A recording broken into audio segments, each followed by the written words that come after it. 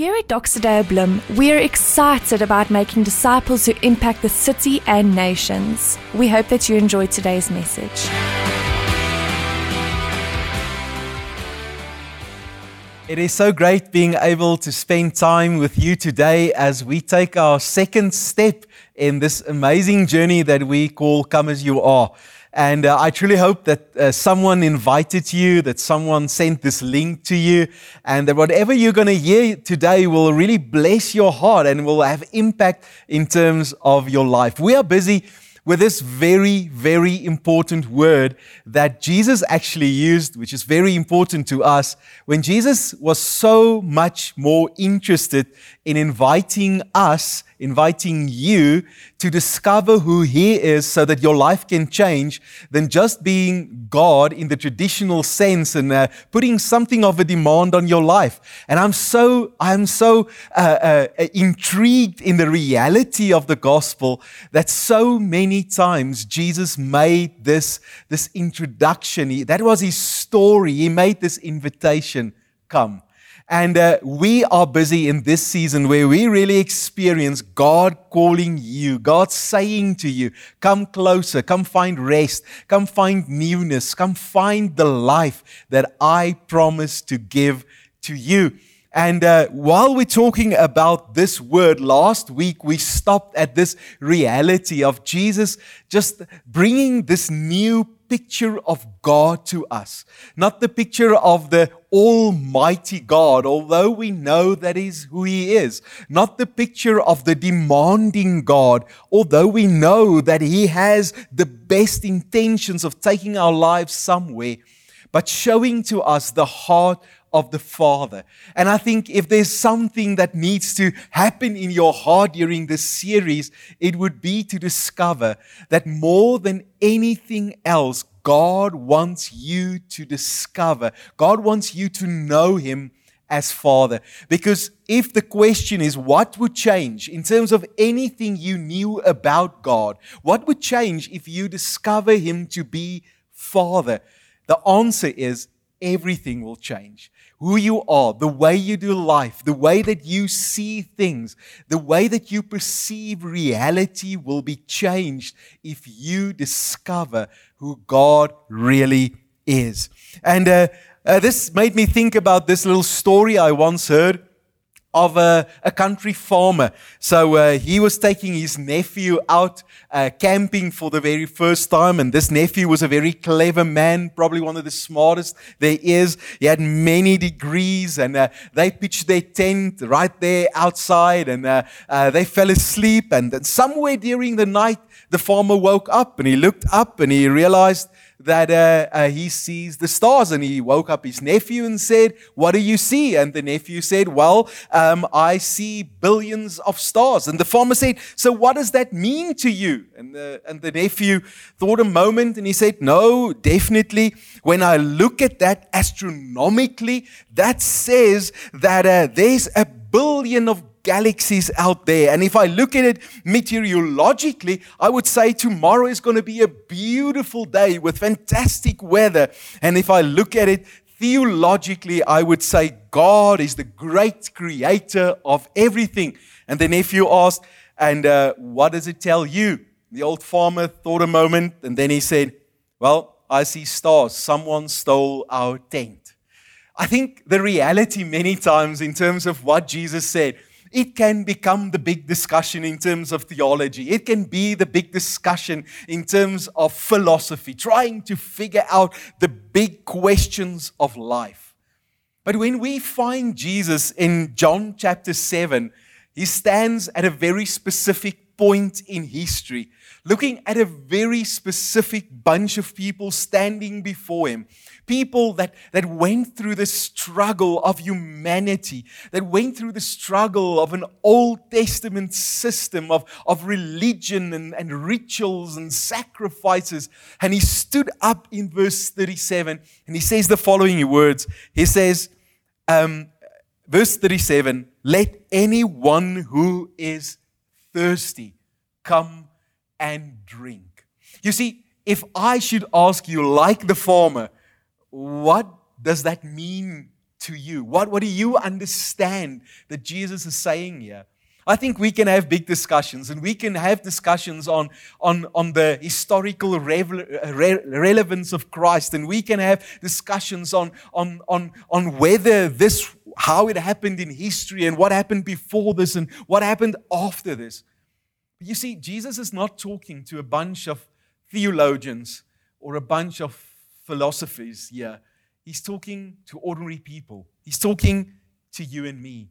And the first thing that he is saying is he's saying, come to me. You see, he's not giving an invitation to the people that's trying to answer the biggest questions in life. He's talking to people that understand, people that live in a desert, that understands the reality of being thirsty, not having something to drink. And in this reality, he's saying, listen, your thirst today in this current reality that we call life post-COVID in 2022, maybe you still do not understand, and maybe you never had a reference of really being thirsty. I've never had a reference like that. But you see, I carry stuff inside me that's like a thirst. And that can be stuff like the purposelessness of my life. Why am I here? What am I doing on this planet? What is the reason for my existence? It can be questions of guilty feelings that I carry, and a conviction of the fact that I don't have a clear conscience. It can be questions of whether I am good enough, whether I am not unclean or unworthy or not qualifying. It can be questions of, I am weak and I do not know how to handle life. I need strength in my life. It can be questions of fear. I look at the future and I wonder what lies ahead and what will happen tomorrow. And some of us even asking the question in terms of God. How do I understand God? Because I understand something of my need, of the emptiness inside me, but how do I address it? You see, that is the questions of thirst today. And Jesus says, come, and then he says, to me. And he's talking about the fact that he's inviting us to life. Not a religious system, not a system of new morals, not some faith system, not some self-help system, not some social club. He's inviting us to discover him. And for us to discover how his love for us is a reality big enough to address even the biggest thirst in my life. And then he says, come to me and drink. You know, that's an invitation not to come and say, listen, come to me, I'll make you a monk, I'll make you a priest, I'll make you some weirdo. He's saying, come and be satisfied. Come and be satisfied in the deepest of who you are. If you respond to this invitation that I am putting out there for you. Jesus goes on in verse 37 as this follower of Jesus, the man that wrote the book of John, gives this picture. He says, come, drink. Then he says, whoever believes in me, as Scripture said, rivers of living water will flow out of him. Jesus is making a promise here, saying that if you discover him, it will not just be that the bare necessity of your thirst will be quenched, but that something will happen on the inside of who you are that will actually put you in a position where you will go thirsty never again, because now you will be a source of water. That is the kind of promises that Jesus makes in this process. You see, last week we spoke about God the Father inviting us to come to this new life. Today, I want to talk to you about if I do come, if I do accept this invitation, what will happen to me? And the first reality is that the thing that God will address in my life is what we spoke about last week. If I discover He's my Father, I will discover that I am His child. That there's an existing relationship between the two of us. God is not trying to get me into something that I've never been before. Way before I was broken, way before I went astray, way before my life fell apart, way before I had this unquenchable thirst in my life. God was there and He had me in His picture. I was part of His plan. The moment that I discover I am His child, we are addressing identity. You will never, ever understand who you are unless you understand the source from which you are, where you come from, who designed you, who dreamt about you, who had the thoughts of making you in the unique way that you exist today. Unless you discover that, you will never understand who you are. And it will always be a difficult thing to explain and live with yourself. You see, if I say, bring a box, inside the box, put everything you would want me to understand of who you are. You would bring a box with a bunch of photos. You might even put some snacks in there, some priorities, some stuff that's valuable to you. And I will see an amazing picture of your life, but I will still not understand who you are unless I understand where you come from, unless I understand how you were formed. What was the influences of your life? How did you get to think the way that you think?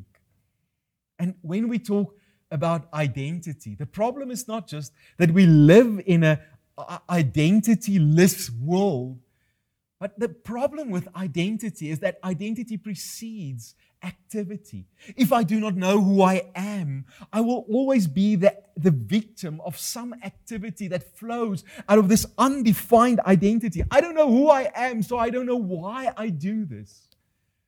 But the moment we come to Christ, we are not just introduced to God as a Father. We are introduced to ourselves. It always stirs my heart when I read the Bible, and especially the Gospels, those first 4 books of the New Testament, second part of the Bible. When we see Jesus living as a human being, God on earth, eating like we do, drinking water like we do, going thirsty like we do. Why on earth would that happen? Why would God allow that to happen? Couldn't Jesus just have come and made the people angry and they could have taken Him to the cross and He could have been a sacrifice, but He came into our space to live as a human being.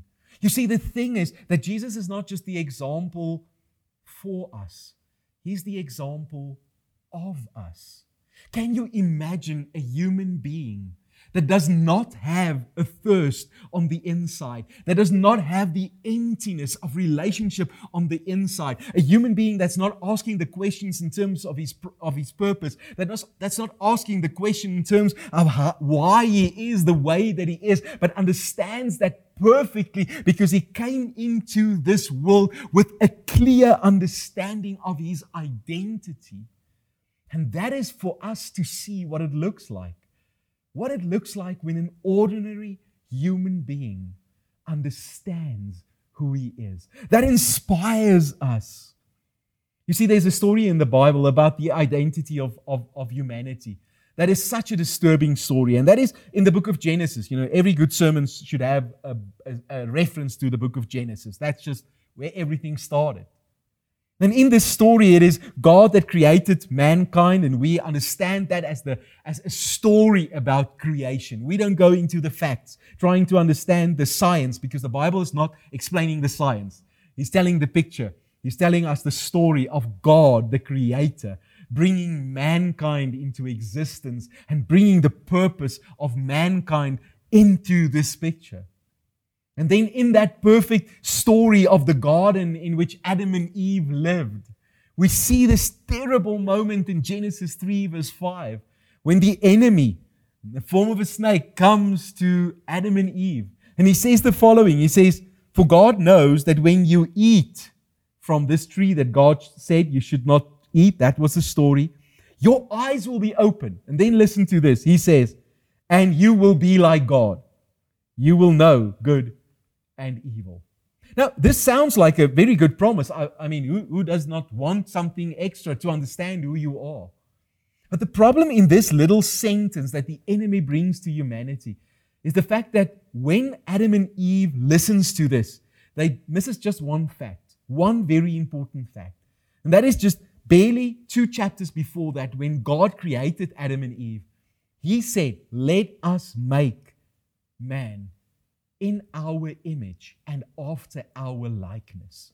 You see, it was not as if Adam and Eve did not carry the fingerprints of God all over their lives, all over their bodies, all over their physical, emotional, and spiritual creation. That is who mankind is. It is an expression of the creativity of a loving God, pouring all of that out into the form that made man. God was impressed when He made man, and He was so impressed by this beautiful union between Adam and Eve. There was no need for Adam or Eve to feel that they needed to add anything to discover who they are, to add anything to be like God in a bigger way, because they were already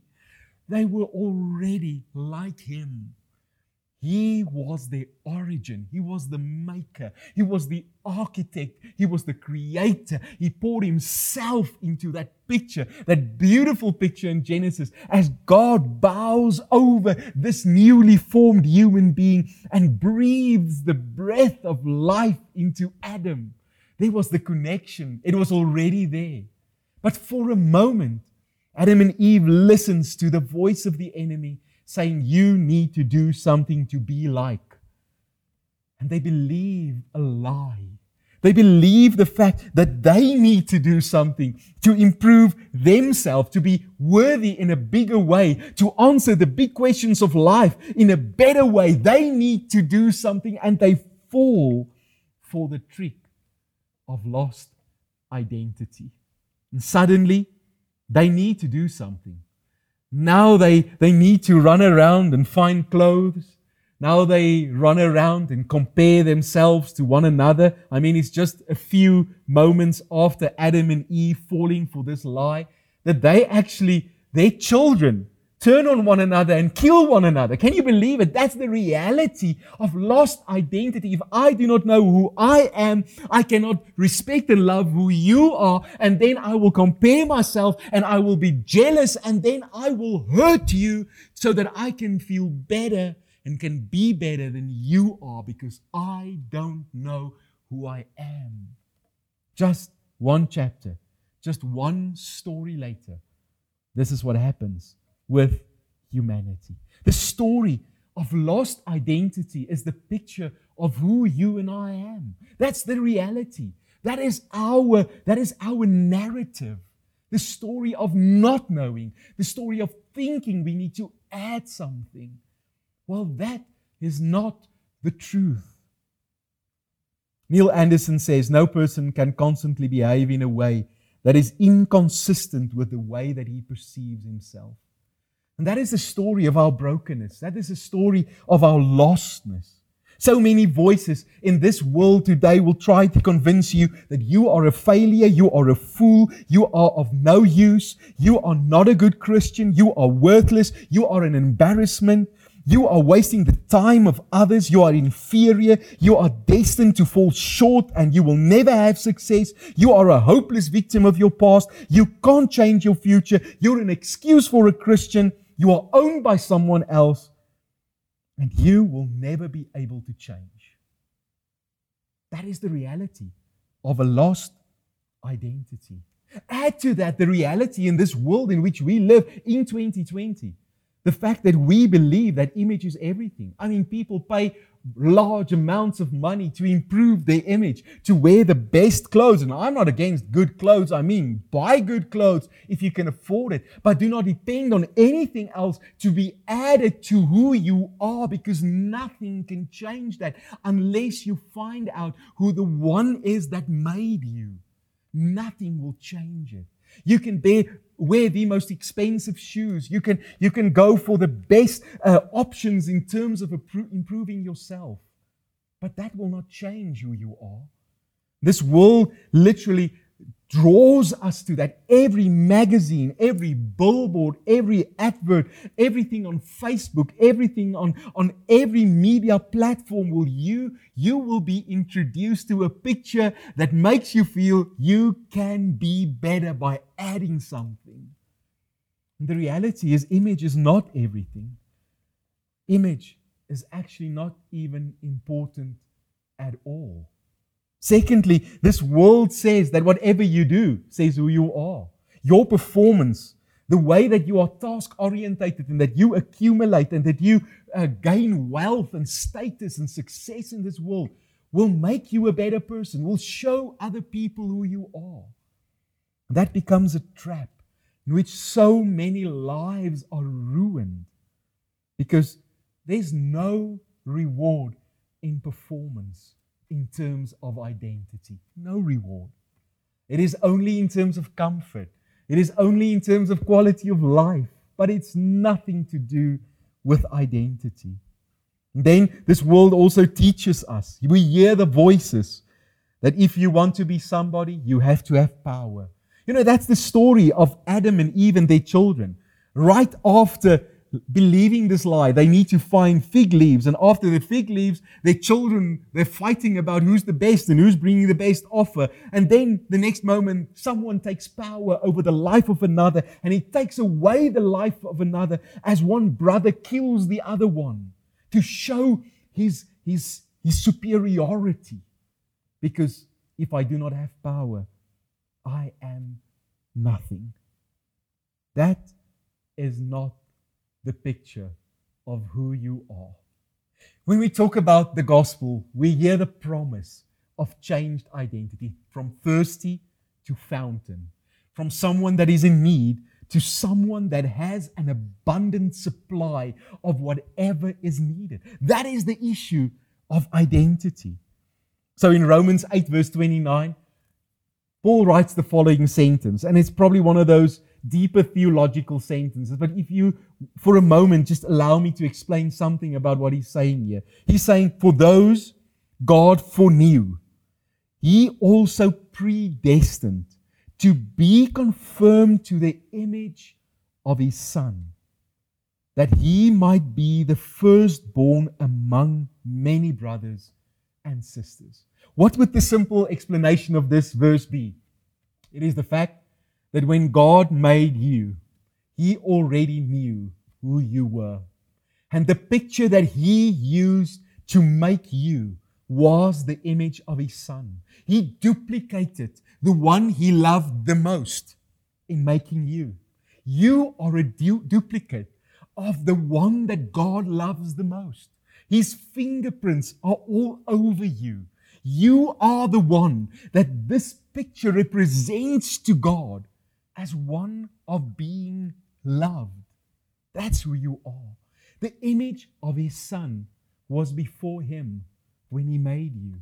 He was like the artist sitting with his canvas looking at the beautiful mountain, and he was duplicating, he was replicating the beauty of the mountain on the canvas, so that if he looks at the canvas, he will be reminded about His love for the original. You see, sometimes I've many times wondered in my life, why would God love me? Why would God love me if I disappoint Him, if I disappoint people, if I am a failure, if I do not make it, if I do not qualify, if I have all these storms in my life? Why would God love me? I want to promise you, God loves you because of the one He took the reference from in making you. God can never look at you and forget the quality that was used to make you. God loves you, and that is irreversible. It can never, ever change. There's a story in the Bible about a man I really love, a man with the name of Peter. He was one of Jesus' followers. We read about him in Matthew chapter 16 as Jesus is kind of confronting His followers with a very important question. He asks them, "Who do you say I am?" And the story is like this. I want to read it to you from verse 13. So when Jesus came to the region of Caesarea Philippi, He asked His disciples, Who do the people say the Son of Man is? They replied, some say you are John the Baptist, others say you are Elijah. That's historical figures. Still others say you're Jeremiah, one of the prophets. And then Jesus said, but what about you? And then, who do you say I am? And Simon Peter answered. He said, you are the Messiah, the Son of the living God. Jesus replied, blessed are you, Simon, son of Jonah, for this was not revealed to you by flesh and blood, but by my Father in heaven. And I tell you that you are Peter. On this rock I will build my church, and the gates of Hades will not overcome it. This is the picture where Simon Peter is saying, he's sitting with the other followers of Jesus. Jesus asks, who am I? And suddenly in a moment, for this Peter comes the brightness of revelation. For the first time he sees Jesus for who he is. And he voices it. And he says, you are the Son of God. And the moment that Peter says that, Jesus says, you are no longer who you were. You are no longer Simon. Now you will be Peter. He literally changes his name in that moment. Why would Jesus do it? Because he was showing the reality of what happens when we discover Christ. And we think we need to get to know him, and we just discover he knows us better than anyone else. And when he knows us, that says something about who we are. And when we see him and we recognize him, we're actually looking in a mirror. And when we see him, we see ourselves. We discover who we are. And suddenly everything changes. You know, it's terrible. That name Simon, that was his birth name. And that name meant something very crazy. It either meant weakling or someone with a flat nose. I know, somewhere between that. It was not a very comforting name. It was not a very, very nice name to actually carry.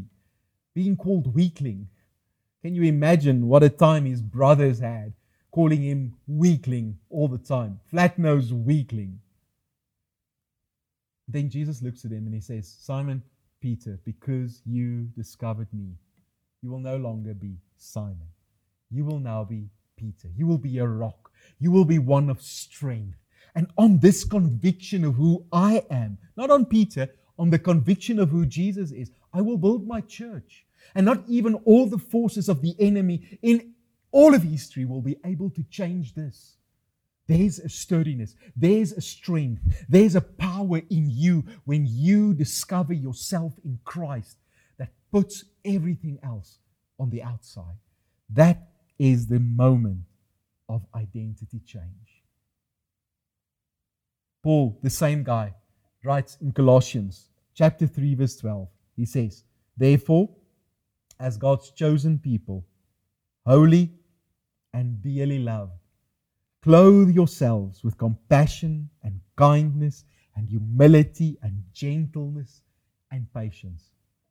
I bet you're reading this verse and you're listening to this verse, missing the fact that God, whoever you are today, whoever you are reading the Bible, that God calls you, my chosen people. You are chosen. He calls you holy. God, you are making a mistake. You don't know who I am. This picture of holy, that's not me. There's probably someone in church that's holy, but that's not me. And loved? Lord, why would I be loved? Well, God chose you. You see, long before you and I got lost, He had His eye on us. He was the one that was keeping an eye on us our whole lives long. He was the one that desired us to discover Him.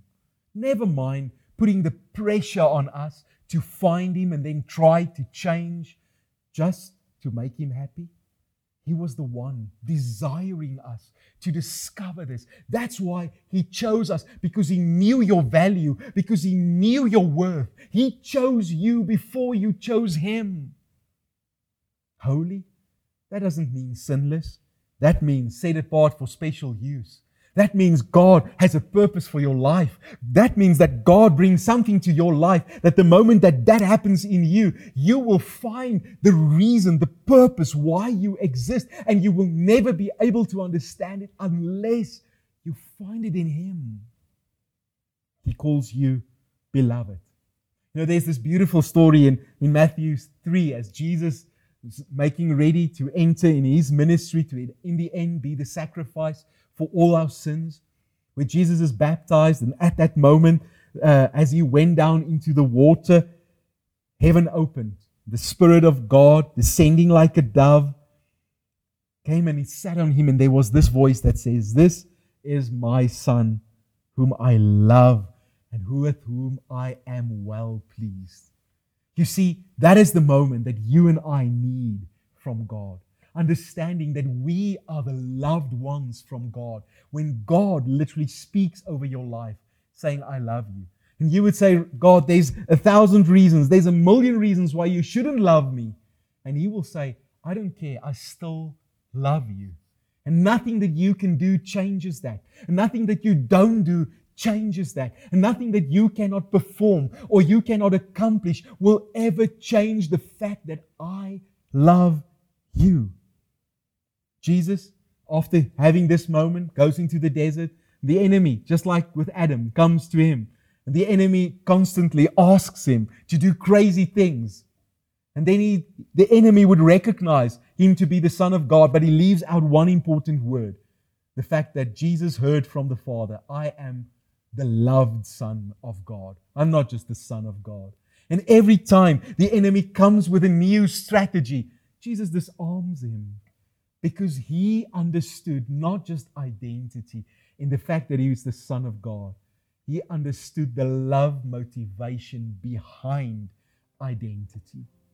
My friend, trying to figure out who you are, trying to figure out why you're here, trying to figure out what you should do with your life, trying to figure out how you fix the messes that you and I create without any help from anybody. We do it all on our own. Figuring that out is not possible without finding it in the One that actually made you. Seeing your origin, seeing where you come from, will help you to discover who you are. What happens when I get to know God? I find myself. And with that, I change from a thirsty individual to a fountain pouring out life right around you. Let's pray together. Father, today, as we hear your word, as we are confronted with this good news, God, that you were actually thinking about me through all of time, that you had me in mind through all of time, through all of history. Not just that moment on the cross when Jesus died and my sin was upon Him. That was not the only moment you had in mind, because I am more than my sin. I am more than my faults. I am more than my mistakes. I am more than my failures. I am loved by God, and that was set before time started. God, thank you that you did not make up your mind about us yesterday. Thank you that you are not considering in this moment whether I am worthy, whether you love me, whether you desire my life to change. Thank you that that is set way before time. Thank you, Lord, that today I can discover that. Lord, when we come to you, we do not just want to feel sorry about our sin. We want life. We want the thirst to be replaced by a fountain. We want to experience the promise that you made, that we will be new. Lord, thank you that that is what you will do.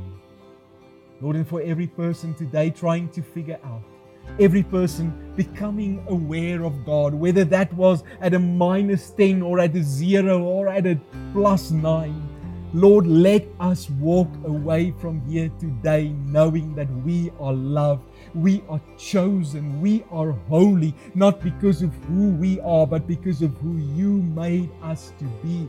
You put value in humanity, and nothing, not even sin, not even the voices of the enemy, not even my identity confusion could ever change that. what you made, Lord, you still see today.